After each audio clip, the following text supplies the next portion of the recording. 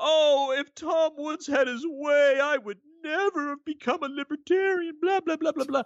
Yeah, but that's what's so funny is that 99% of leftists who do come my way say, Tom, if anything, you are being too easy on these people. Welcome to the Lions of Liberty podcast. Here is your host, your guide, your shining beacon of liberty, Marc Clair.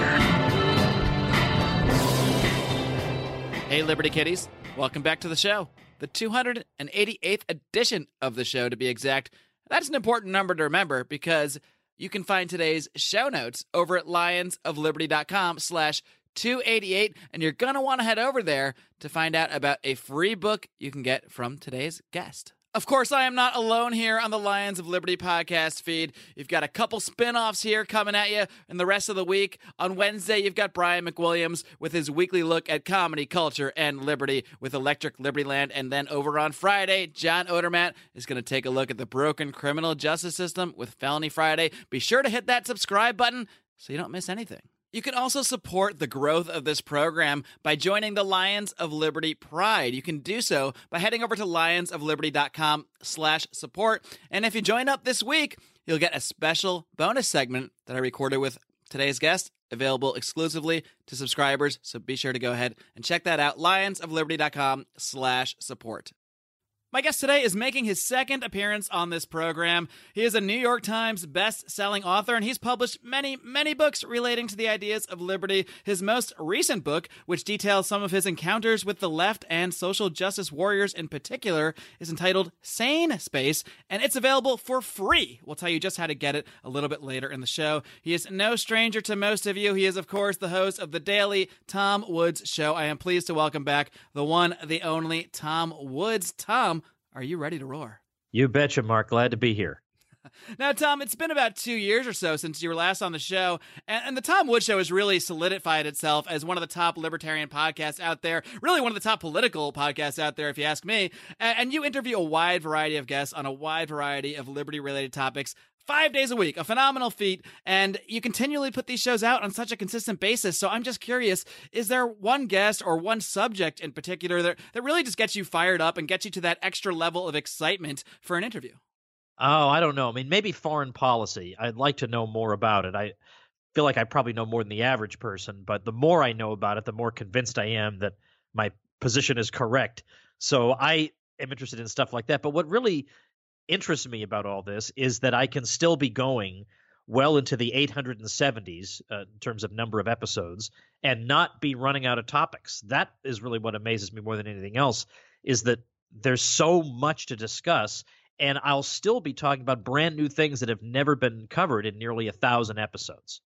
It really is amazing, especially hearing that your number. I think you said 870 or so, and I'm here patting myself on the back for nearing the 300 mark here. But that is something I learned because when you first... Yeah, go ahead. Well, I was going to say, that is great. That is a great achievement, given that most podcasts don't make it past episode number 7. Right, now, if they get past episode 7, they may have some longevity. It's sort of like life expectancy figures. If a person gets past age 5 or 10, that person is likely to live to 75 or 80, that sort of thing. But, it's the people who don't live to age 5 who way bring down all the numbers. Well, likewise, if you were to do an average of how many episodes a podcast has, it's not that large. But when you get rid of all the podcasters who give up after episode 3, you get into this elite group where there are a lot of episodes, but it's an elite group. A lot of people just quit doing it. Sure. I think a lot of podcasters are probably self-critical. I mean, there's not an episode of my own that I can go back and listen to that I don't cringe at some point, whether I just misspoke or said something wrong or asked a question in a way that sounded weird to me. So it's very easy to almost give up. I mean, early on, I almost wanted to just say, forget this whole experiment. But the continuing on is really the biggest feature of a successful podcaster, because that's what differentiates the good from the bad, the wheat from the chaff, the people that continue to put those episodes out on a continuous basis. And by the way, it is harder than it looks. So yes. if you find that there are bits and pieces of it here and there that aren't exactly the way you would have liked them if you had been able to rehearse it 12 times, well, most people couldn't do any better. Yeah, it will never, ever be perfect, especially to yourself, to the one going back and listening to things, because I think we're all just far more critical of the way we do things, the way we produce our own products than we would be of, say, our guests or anybody else or any other podcast that we would listen to. Right, right, right. So I'm really thrilled about your success. Good for you. I mean, there's plenty of room for all of us in this world. Yeah, and like you said, it's an amazing thing because when you first become a libertarian, Murray Rothbard has a whole speech about this. You actually think you're the only libertarian at first. You think there's maybe you and whatever author you first read, and that's about it. And it's only as you kind of go along into the movement, especially, I mean, I became a libertarian before the Ron Paul era, before he really exploded it into mainstream ideas. So before that time, I really did think there was only maybe 4 or 5 libertarians out there. So it amazes me that people like you are able to near 1,000 episodes. I'm nearing 300 episodes, and there are many, many other libertarian podcasts doing similar things, and they're all producing unique content and with unique people, with hundreds and hundreds of other people that are actually out there, not just being libertarians, but these people all have books and projects and podcasts and movies and documentaries of their own. It really does make you realize, okay, I'm not insane, which ties into your book. And let's not forget, it's not a fixed number. I get so much email from people saying they became libertarians or hardcore libertarians specifically because they listen to my show. A friend tipped them off about it. They said, all right, I'll listen to an episode or two. They wound up listening to all 870 whatever, and it changed the way they think. So a lot of times you and I get no doubt accused of preaching to the choir. But for one thing, the choir sometimes bring friends to church, right? You know? So that's one thing. Secondly, even if we were just preaching to the choir, this is one of my constant themes, by the way, there's nothing wrong with that, because I don't know of any church on earth where when it comes time for the preaching, the pastor says to the choir, hey, why don't you guys go out and have a cigarette? I'm going to be preaching. The choir is preached to every Sunday with good reason. That the choir also needs to be strengthened in what it is that they believe. And in our case, our choir needs to be equipped with arguments and ways to handle themselves in debate and knowledge so that we can be more effective. There's no shame whatsoever in preaching to the choir, even if that were what we were doing. And to continue that analogy, I mean, the choir isn't necessarily always singing the exact same song at the exact same pitch. I mean, we have different songs in our little church here, in our little choir. We have different pitches, different ways to sing maybe some of the same ideals out. So it makes perfect sense to continue the conversation because it's really never over. And Tom, as I mentioned at the top of the show, you recently put out this book entitled Sane Space, which collects some of your emails focusing on a lot of your personal interactions with the left and those you might call social justice warriors. And this is a term that's tossed around a lot. Some of my more lefty friends will say, why is being a social justice warrior such a bad thing? Aren't you libertarians for justice? So how do you define a social justice warrior, and how do you see their view of the term justice differing from the libertarian view of justice? Well, I actually don't like the term social justice warrior, and I've said that on my show for this reason, because it actually makes them sound, even though it makes them sound a bit quixotic, at the same time, it makes them sound, well, even if a bit too idealistic, basically on the right track. Who wouldn't be a warrior for justice? If we believe in justice, who wouldn't be a warrior for it? So I think the term gives them much too much credit. I don't know what the correct term for them is, but it would not be quite that complimentary. No, what's wrong with them, of course, is their view that there really isn't another point of view. Now, it's true, libertarians can fall into this too, but I think by and large, we know what progressives believe. Sometimes we read their websites, sometimes we've read some of their books. We're at least somewhat familiar with what they have to say. The social justice warrior is somebody who genuinely thinks there is the correct position and there is wickedness and oppression. And there can't be anybody in between. And there can't be any good reason. There cannot be any good reason to hold a view other than theirs, other than, obviously, you just want to oppress people and you hate people and you're insensitive and you're a jerk. There can't be a legitimate difference of opinion. And what's wrong with that, of course, is that if there can't be a legitimate difference of opinion, that means we can't have debates, which means all we have is shouting people down and violent suppression of ideas. If it's a metaphysical impossibility that we could ever meet on a level playing field and have an exchange of ideas, well, what are we going to do instead other than have physical altercations? And that there's no way you can defend that or think that's admirable. It's not. Absolutely. And I recently had Jordan Peterson on the program. I know you had him as a guest as well. And I mean, he'll show up somewhere to have a debate, a scheduled debate at a university that wants to have him. I think recently, actually, a couple people backed out of a debate with him because of threats of violence, and he still showed up, and people just showed up to shout him down. He couldn't even get a word in edgewise because they're not interested in a debate. If they're interested in a debate, that would be fantastic. I'd love to have the debate. I know you have a passion for having these debates, but when they show up and just scream and tell you should not be heard, that's a whole different animal animal. And if you can't be heard, if you can't express your views through words, like you said, there's only one thing left, and that's the fists. And that's very dangerous. Now, on the other hand, you can always exploit that type of situation by getting the YouTube video and spreading it around. Even though the people in that particular audience didn't get a chance to hear you, an audience 10, 100, 1,000 times as large will get a chance to see the viral video. And you've got a decent chance of having your video go viral when it's a video of a peaceful person being shouted down. And of course, now those social justice warriors will say you're not really peaceful because if you don't want to use the right gender pronouns, you're implicitly committing violence. But I think most people think there's a difference between not using strange words that begin with X on the one hand and kicking somebody in the teeth in the other. I think most people can see there's a real difference between those things. And so I'm actually going to be speaking in early April of this year at Yale University. And my view is if I am not shouted down or in some way physically prevented from speaking, my appearance will have been at least partially a failure. Have you ever had an experience similar to that of Dr. Jordan Peterson or even someone like Milo? Obviously, you haven't had anything that extreme, but have you had people that show up to events of yours that have just shouted you down? No, that's never happened. That's partly because I'm not to do, Tom. I'm not as well known as those people. I don't speak on top. I mean, if I go talk about the Federal Reserve, what kind of person's going to show up and shout me down over that? You'd have to be even more of a blockhead to do that. So, but on the other hand, I haven't done that much university speaking over the past couple of years, and it's my impression that things have gotten exponentially worse over the past couple of years. I think I was speaking during a time, I think it was basically a paradise in those days. So I think the tone definitely has changed, and we'll see. But as I say, I'm not an Ann Coulter. I'm not Milo. Jordan Peterson got some notoriety because of the controversy surrounding him.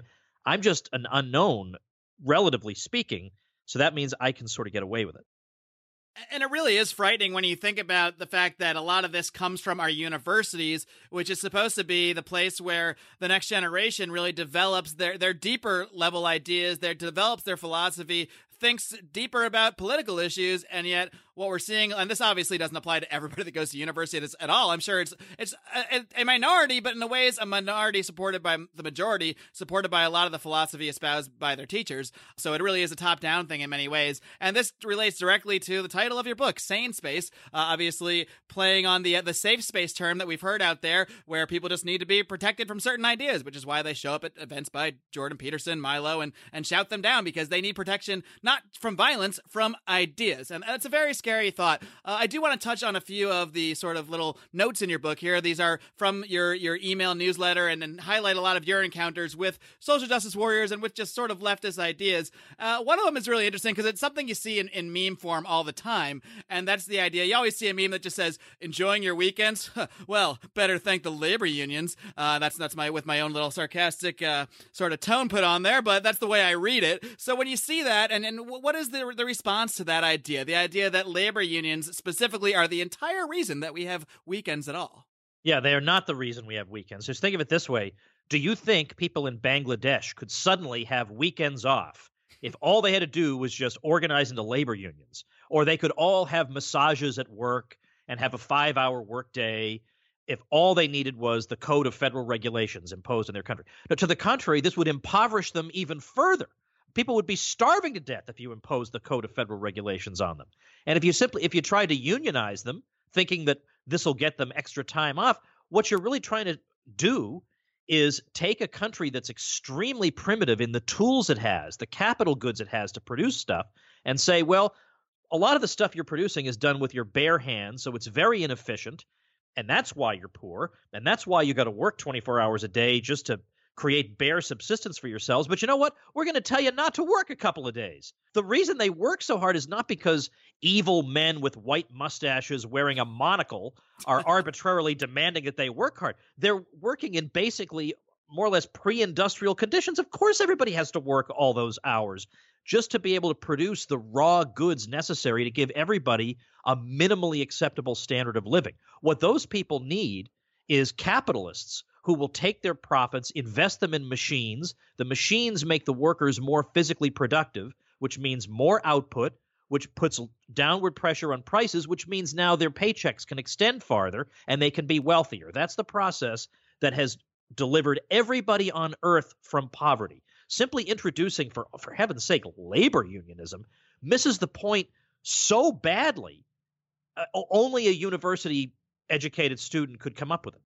Isn't the idea of even guaranteed days off, just period, sort of a sign that a society has really progressed to a very privileged point in a way, not to use a social justice term, but I mean, we're very lucky that we've progressed in a way through capitalism, although not that we have a fully capitalist society here in the United States, obviously, but we've been able to progress because we are at a point where we have the wealth where we can take days off. We can actually have days where we don't work, whereas 150, 200 years ago, days off? Are you kidding me? I mean, people had to get up and go create their food and go farm and make sure that they were able to live through that very day. So it's definitely a sign of society progressing, but to actually point to labor unions being responsible, well, there's simply no evidence for that. Yeah, because basically what happens is people begin in a situation where they work long hours in very undesirable conditions. That's true of every civilization everywhere. That's how it starts, because if you don't do that, there won't be enough goods produced to support everybody.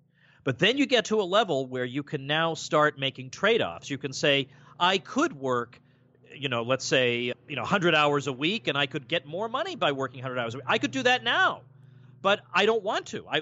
I have enough money that I would be willing to sacrifice some additional money in exchange for leisure or better working conditions. I mean, anybody listening to this right now could probably work 100 hours a week, but you choose not to most of the time, even though you could earn more money, because it proves to you that there is something more valuable to you than money.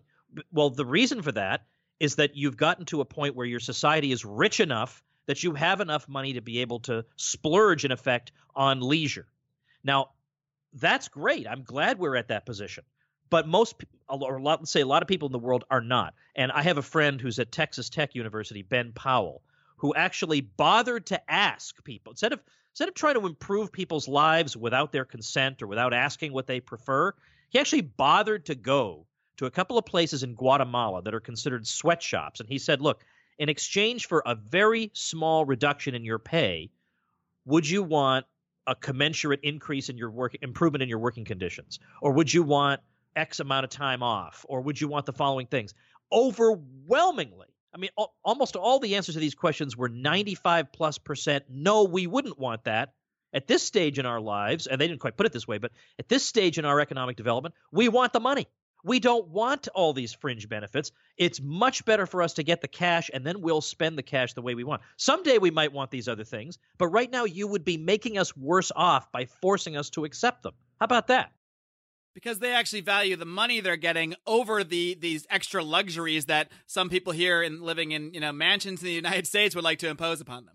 Exactly.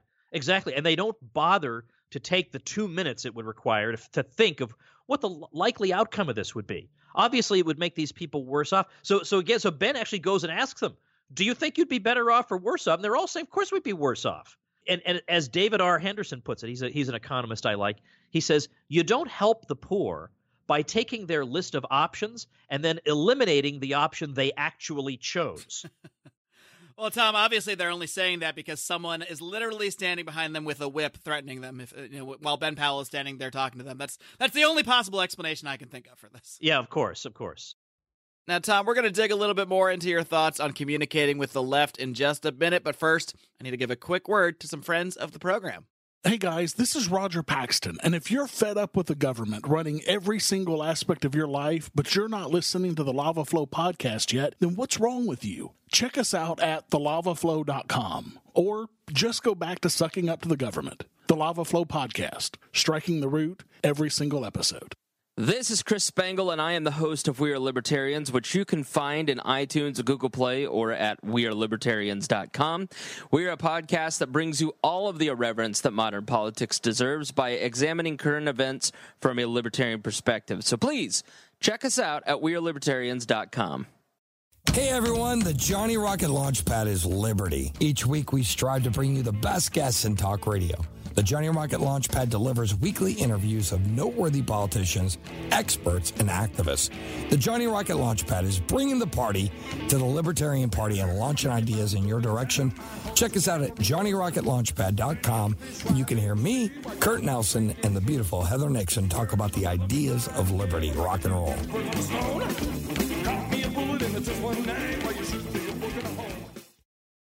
Tom, I want to move on, and this one, it hurt my head to read the first time, so it might hurt my head to hear you talk about it, but I think we need to do it anyway, because it's a very frightening attitude that I actually see a lot, even among regular human beings. But can you tell us about your exchange with a leftist who casually, I love your title here, who casually favors the deaths of billions? Oh yeah, I remember I was on vacation with my kids last year. Even on vacation, you can't stay out of this stuff. Huh? I couldn't. They were attacking. It was on my own. I think it was on my Facebook wall. And I don't even use that. I use my so-called fan page. Well, anyway, it was one of these. It was a person who had been an anarcho-capitalist who'd become an anarcho-communist and had become literally and explicitly, I was not making this up, anti-civilization. Her argument was that civilization is the source of all our problems. It's why we're depressed. It's why we're unhappy. And so I was, having a little fun at her expense saying, well, if you think you'd be less depressed living in a mud hut, go ahead and do it. There's nobody stopping you. You can go live in the interior of the jungle somewhere and build a hut and live in self-sufficiency. Why don't you do that instead of making all of us do that? Because if you made all of us do that, probably billions of people would drop dead. And I never really got a good reply to why that was something to be avoided, because I don't think she thought that was something to be avoided. And I thought, I didn't think people like this actually exist. I mean, it turns out there's a whole group of people who are literally anti-civilization. And every comfort you can imagine in civilization, they want to get rid of. I always thought this was a figment of the extreme right wing's imagination. Obviously, people like this aren't really out there. And they were, and so I just had fun going after them. And then, of course, all my comments were deleted, as always happens in Facebook land. So you think, oh, that's gone forever. But I'm always looking for email fodder because I send out that newsletter every weekday, or at least now, I have 5 kids. So when I don't send out a newsletter in a particular day, it just means I was spending extra time with them or something. But I thought to myself, well, if I don't have it on Facebook anymore, I have it in the old noodle that I can use in an email, which I did. They can't delete that. You're darn right. Now, Tom, and it really is like a hallmark of the left in many ways. And again, I don't like to paint broad brushes too much, but at least of the extreme sort of environmental element of the left, it's a very anti-human attitude. It basically says that literally, I mean, some of them will literally say dirt and ants are more important than humans, because humans are a destructive force on the world. Everything we do is destroying the earth. So we need to reduce humans. We need to, and so we can have more dirt and ants. And obviously a lot of them really want more fish and more deer. And libertarians want that too, but they don't want it at the expense of the lives of millions and billions of human beings is the difference, I would say. Yeah. So, I mean, this is obviously not even something worth arguing, because it's self-evidently ridiculous. Nobody would want to live this way.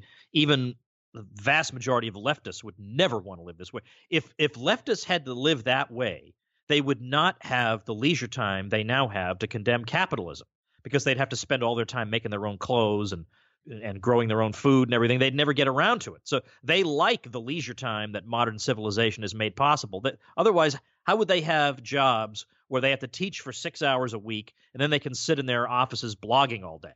Where else? How's that going to happen without civilization?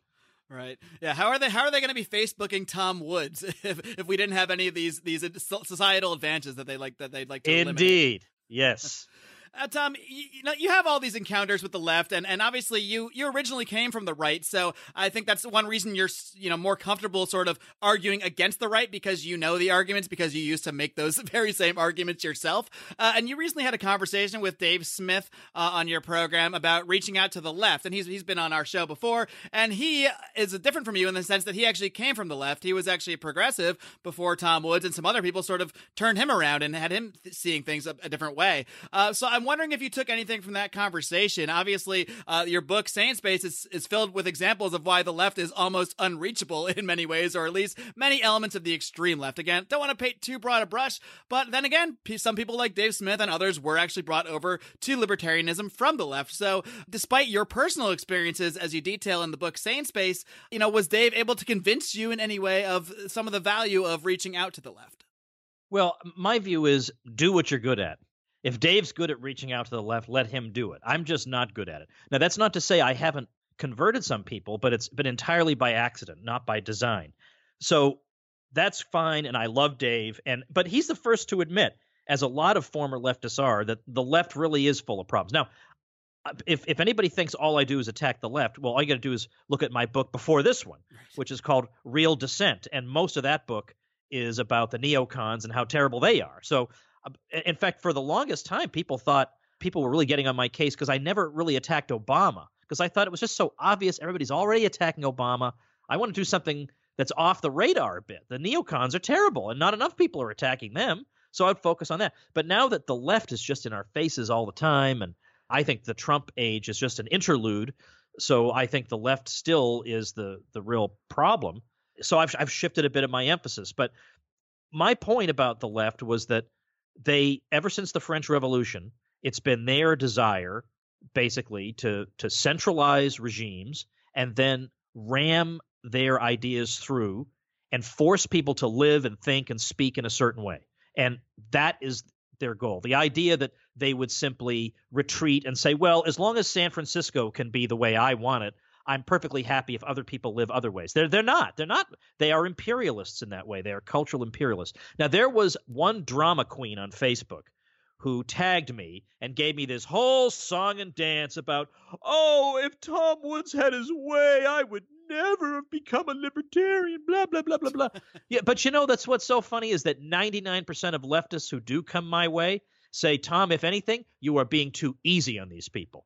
Keep smacking them. And by the way, some of the reasons I changed my own opinions on something was not because people came to me and they were all lovey-dovey and, oh, Tom, you're just a little bit misguided when it comes to war, and let me try.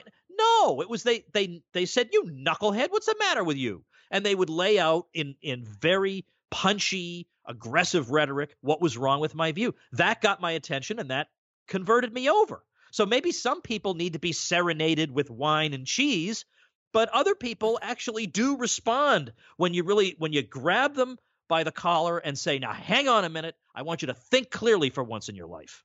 Yeah, I don't think anybody would change their foreign policy views if Ron Paul had just come out on a stage at a Republican debate and said, well, I think our foreign policy, I kind of get why we do it, and I think we should have a lot of our military bases, but we sort of need to maybe rethink some of the strategy here. I don't think anybody would have sort of waken out of a stupor and gone, oh my God, we need to rethink things. He didn't do that. He said, this is wrong. We're directly causing terrorism. This needs to stop. We need to bring all our troops home now. It's a completely different message. So that's really more the approach you're taking to addressing the left. Whether they have good intentions or not, you think they need to be approached with a very direct message of why you think their view is wrong and not with, as you said, the cheese and the crackers. And also, frankly, the cheese and the crackers. I like that. Yeah, strawberries and cream. I love cheese and crackers. Just might not be the way to win me over on certain things. Yeah, no, that's right. But also, I think it's important to show that we're not intimidated, because they do. I mean, yeah, I know the right wing has its issues, but they're not trying to make me use certain words and terrorize me and get me fired from a university and whatever. I mean, there are a few right-wing hysterics on some issues, but by and large, they're not doing that. Nobody's shouting down a left-wing speaker on any campus. We all know that. Everybody knows that. The whole country knows that nobody is living in fear of right-wing students. So I think it's important for us to be bold and blunt as a way of saying, you have not succeeded in intimidating me. If anything, you've emboldened me to be tougher and more obnoxious than I was before, so congratulations. Tom, one more thing I want to touch on, and then we'll let everybody out there know how they can get Sane Space. But I'm not sure if you saw, there was a little bit of a recent flap, which started by an appearance on this program by Nicholas Sawark, the head of the Libertarian Party. And he had mentioned, we were just kind of talking about libertarian leaders and sort of, how they are viewed by people. And he kind of made a remark that, this is after I had said something positive about Ron Paul. And he said, well, even Ron Paul's not perfect, because he supported DOMA. He supported some things that aren't really libertarian in view, and he used states' rights as the reason. And this kind of set off a firestorm of people really going after Nick Sawark about that issue, about states' rights. And it does kind of tie back to your first appearance on this program 2 years ago, because I actually, at that time, if you recall, I asked you a sort of a hypothetical scenario about if the federal government just decided to end the war on drugs overnight, and every state said, yeah, what are we doing? This is crazy. But one state was just a holdout and said, nope, right here in, I don't want to smear any state, but let's just say Alabama. here in Alabama, we're going to enforce the heck out of this thing. And I asked, would you then support almost a federal nullification, going sort of the reverse way that we typically speak of nullification, because it's really the right thing. We're against the war on drugs. So, I mean, I've kind of laid out a lot here for you, but I'm wondering if you had, thought that issue through a little bit more, or if you had seen that recent conversation regarding states' rights, and how do you reconcile this states' rights issue with sort of situations where the federal government might actually be doing the right thing and a state might be doing the wrong thing from the libertarian view, but that might conflict with sort of the constitutional view or the sort of strategic view that we should support states' rights at all times? Right. I would be inclined to say that I would favor, in the case of Alabama, by the way, where I used to live, I'll just say a kind word for them in that when Angel Raich went to the Supreme Court over medical marijuana, they submitted an amicus brief on behalf of her saying that even though we don't want medical marijuana, we think it's a legitimate position for another state to take. And so, I mean, that's far more open-minded than almost any progressive state is toward the red states. Sure. We don't favor it, but we think it's okay for you to favor it. But anyway, I would favor in that case civil disobedience in that state. What I am very hesitant about is ever thinking of the federal government as being my savior, because I just don't see that ending well. And moreover, yes, it's true. Of course, individual states are going to do terrible, rotten things. And that's true whether you have right-wingers in charge or left-wingers in charge. Like Maryland, Tom DiLorenzo is complaining about the commies in Maryland constantly. So he spends as little time there as he possibly can just to teach. But when we look at the overall, what's the overall record of centralized government? We're told that states' rights, so-called, which is just shorthand. Obviously, we know states don't have rights. It's just a shorthand phrase. I wish people would stop going hysterical about a shorthand phrase. But the idea is, when we look at the history of centralized government, and then we look at the history of states' rights and federations, we're supposed to believe that states' rights gives you all these local oppressions. And it can give you local oppressions. They're still states, so they are going to do terrible things. But when I look at, for example, the record that minorities have had living in different societies, it's true that Black Americans, for example, suffered many indignities, not to mention outright slavery in the U.S. That is true. Well, what's been the record in centralized societies? Have there never been cases of people being enslaved in highly centralized societies? To the contrary, we've seen some of the worst genocides and outrages perpetrated on people. I mean, I don't have to be reduced to mentioning Nazi Germany, which everybody mentions, and it's almost to the point where you get laughed at if you bring up Nazi Germany because it's so obvious. So I can look at the Soviet Union. I can look what happened. The Ukrainians were a minority in the Soviet Union. They were deliberately starved to death, millions of them, in the early 1930s. And in some of my speaking, I've given example after example after example. I mean, of course, being half Armenian, I'm particularly sensitive to the threat of centralized states because of what the Ottoman Empire did to the Armenians in the early 20th century. So it's not like the centralized states have an amazing record of respect for minorities. To the contrary, their record is even worse. So if you're asking me, do I have to choose between the two? I don't really like that choice. But just given the record and given the logic of the thing, I'll take the greater number of smaller units and go from there. In fact, that's why I think F.A. Hayek once said that in the future, liberty is most likely to flourish in small states.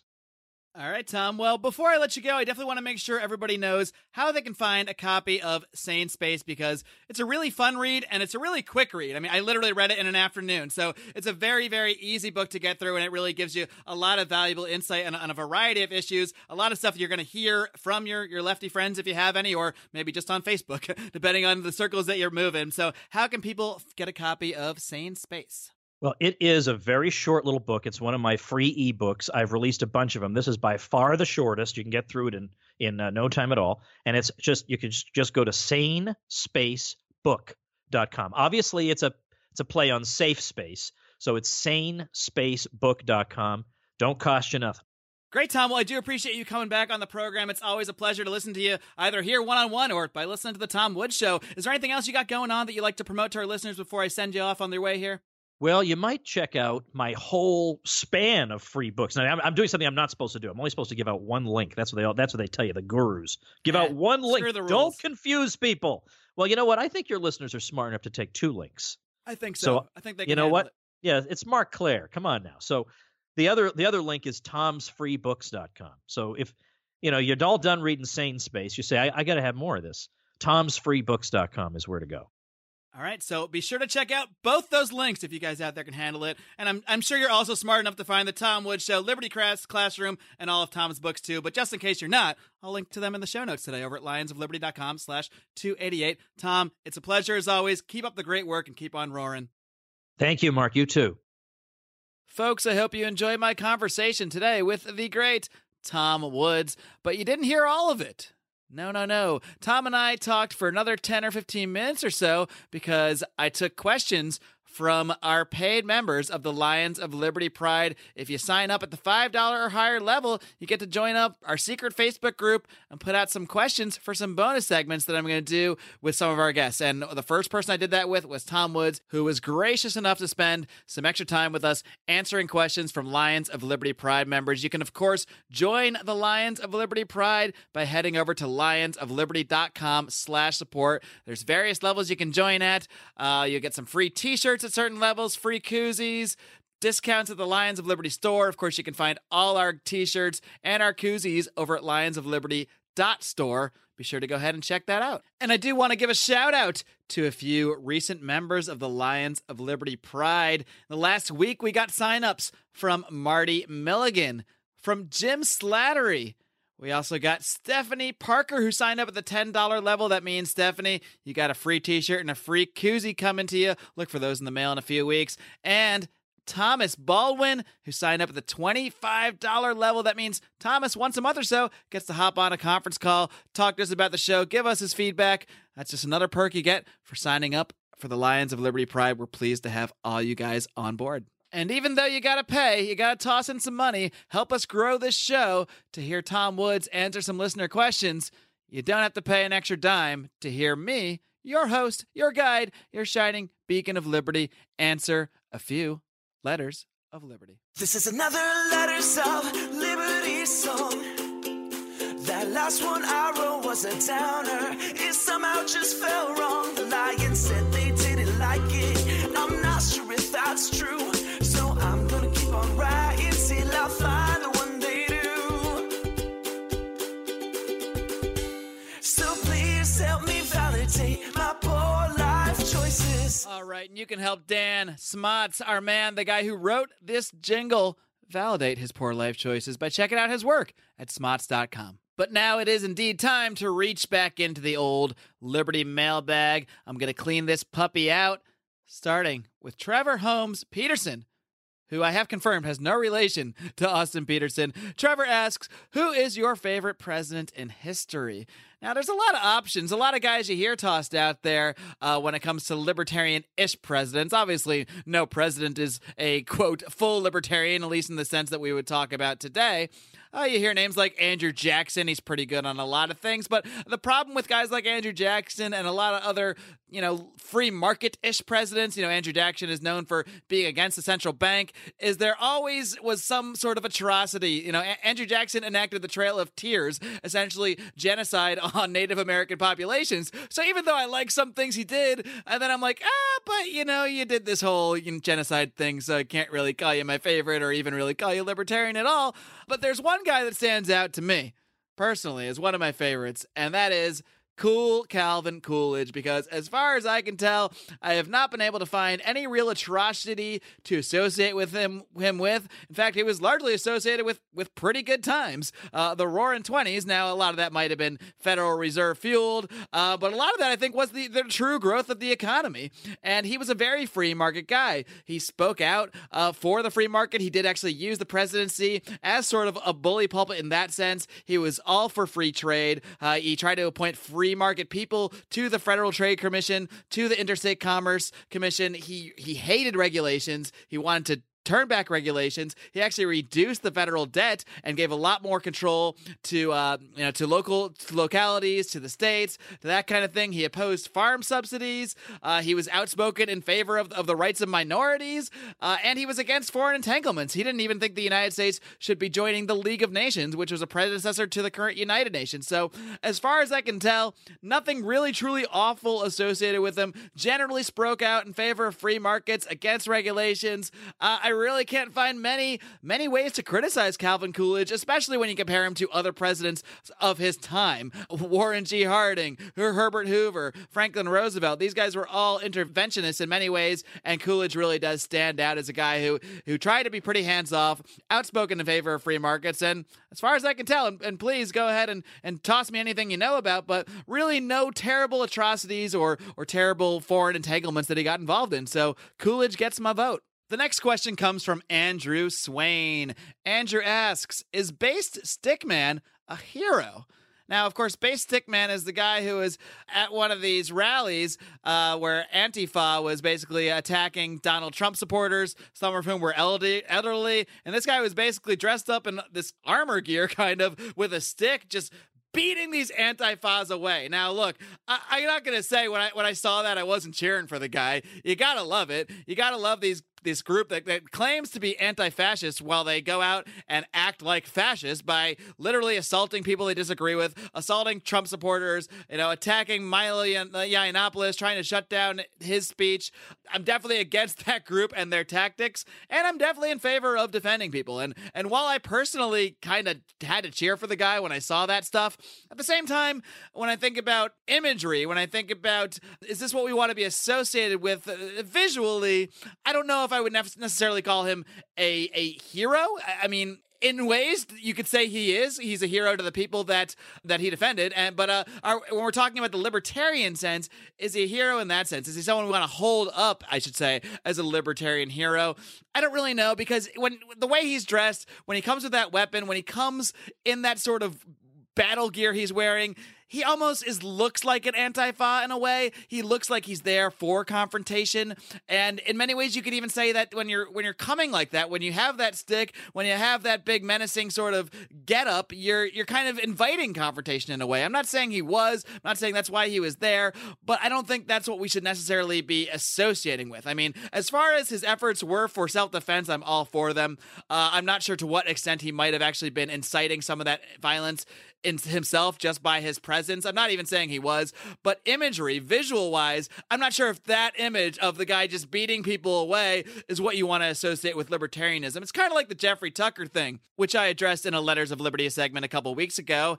And, Jeffrey Tucker basically confronted Richard Spencer, who is somewhat associated with the concepts of white supremacy. I don't know if I'd go as far as to call him a Nazi, because to me, when you call someone a Nazi, you're talking about literally throwing Jews in ovens. So I think the term is a bit overused, but he's definitely not someone I understand why Jeffrey would not want to associate him with libertarianism, would want to kick him out of the event he was at. But visually, I didn't love the way it was put out there, the viral video that went out there of a somewhat intoxicated Jeffrey Tucker kind of screaming and yelling and shouting down Richard Spencer. Again, it's not about disagreeing with Jeffrey Tucker. If I was Jeffrey Tucker, I might shout down Richard Spencer too in that circumstance.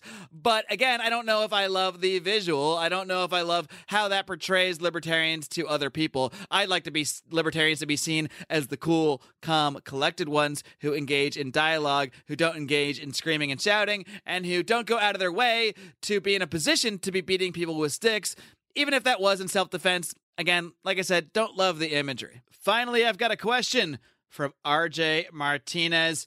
And you're not fooling anyone, RJ. We know this is Remzo Martinez, host of the Remzo Republic podcast, a great show you should check out. Remzo asks, are student activists within the liberty movement more prone to support social justice tendencies? And frankly, Remzo, I have no idea. You know why? Because I'm old, man. I'm old. You're probably the only student I know. I'm not even joking. You're probably literally the only student, other than maybe a few other people who listen to the show, who I actually know in real life. And you're certainly not a supporter of social justice tendencies, although I happen to think you're probably not necessarily representative of many of your peers. When we're talking about within the liberty movement, I don't know. I have to think you asked that question for a reason. So maybe there's some stuff you're seeing. I'm going to ask you. Put this up in the forum. For people that are students out there, why are you posting the Lions of Liberty forum? Do you notice within liberty movement activists that you know who are other students, are there social justice tendencies that are starting to creep in? This is something that I don't really have an answer for, but I am very curious about the answer. I'm curious about some of the observations out there. So, by all means, come on over. Join the Lions of Liberty Forum. It's entirely free. Just type Lions of Liberty Forum in your little search bar on Facebook, and you too will be able to submit letters of liberty and comment on some of the stuff that I put out there. And that's going to be it this week. Thank you guys so much for tuning in. Before I let you go, I want to also encourage you to check out a brand new podcast, the Classically Liberal Podcast with Matt Wells. I was the very first guest on that show. So if you want to hear even more of me talking about the ideas of liberty, you can find the Classically Liberal Podcast with Matt Wells. I think you're going to love it. Until next time, folks, live long and live free.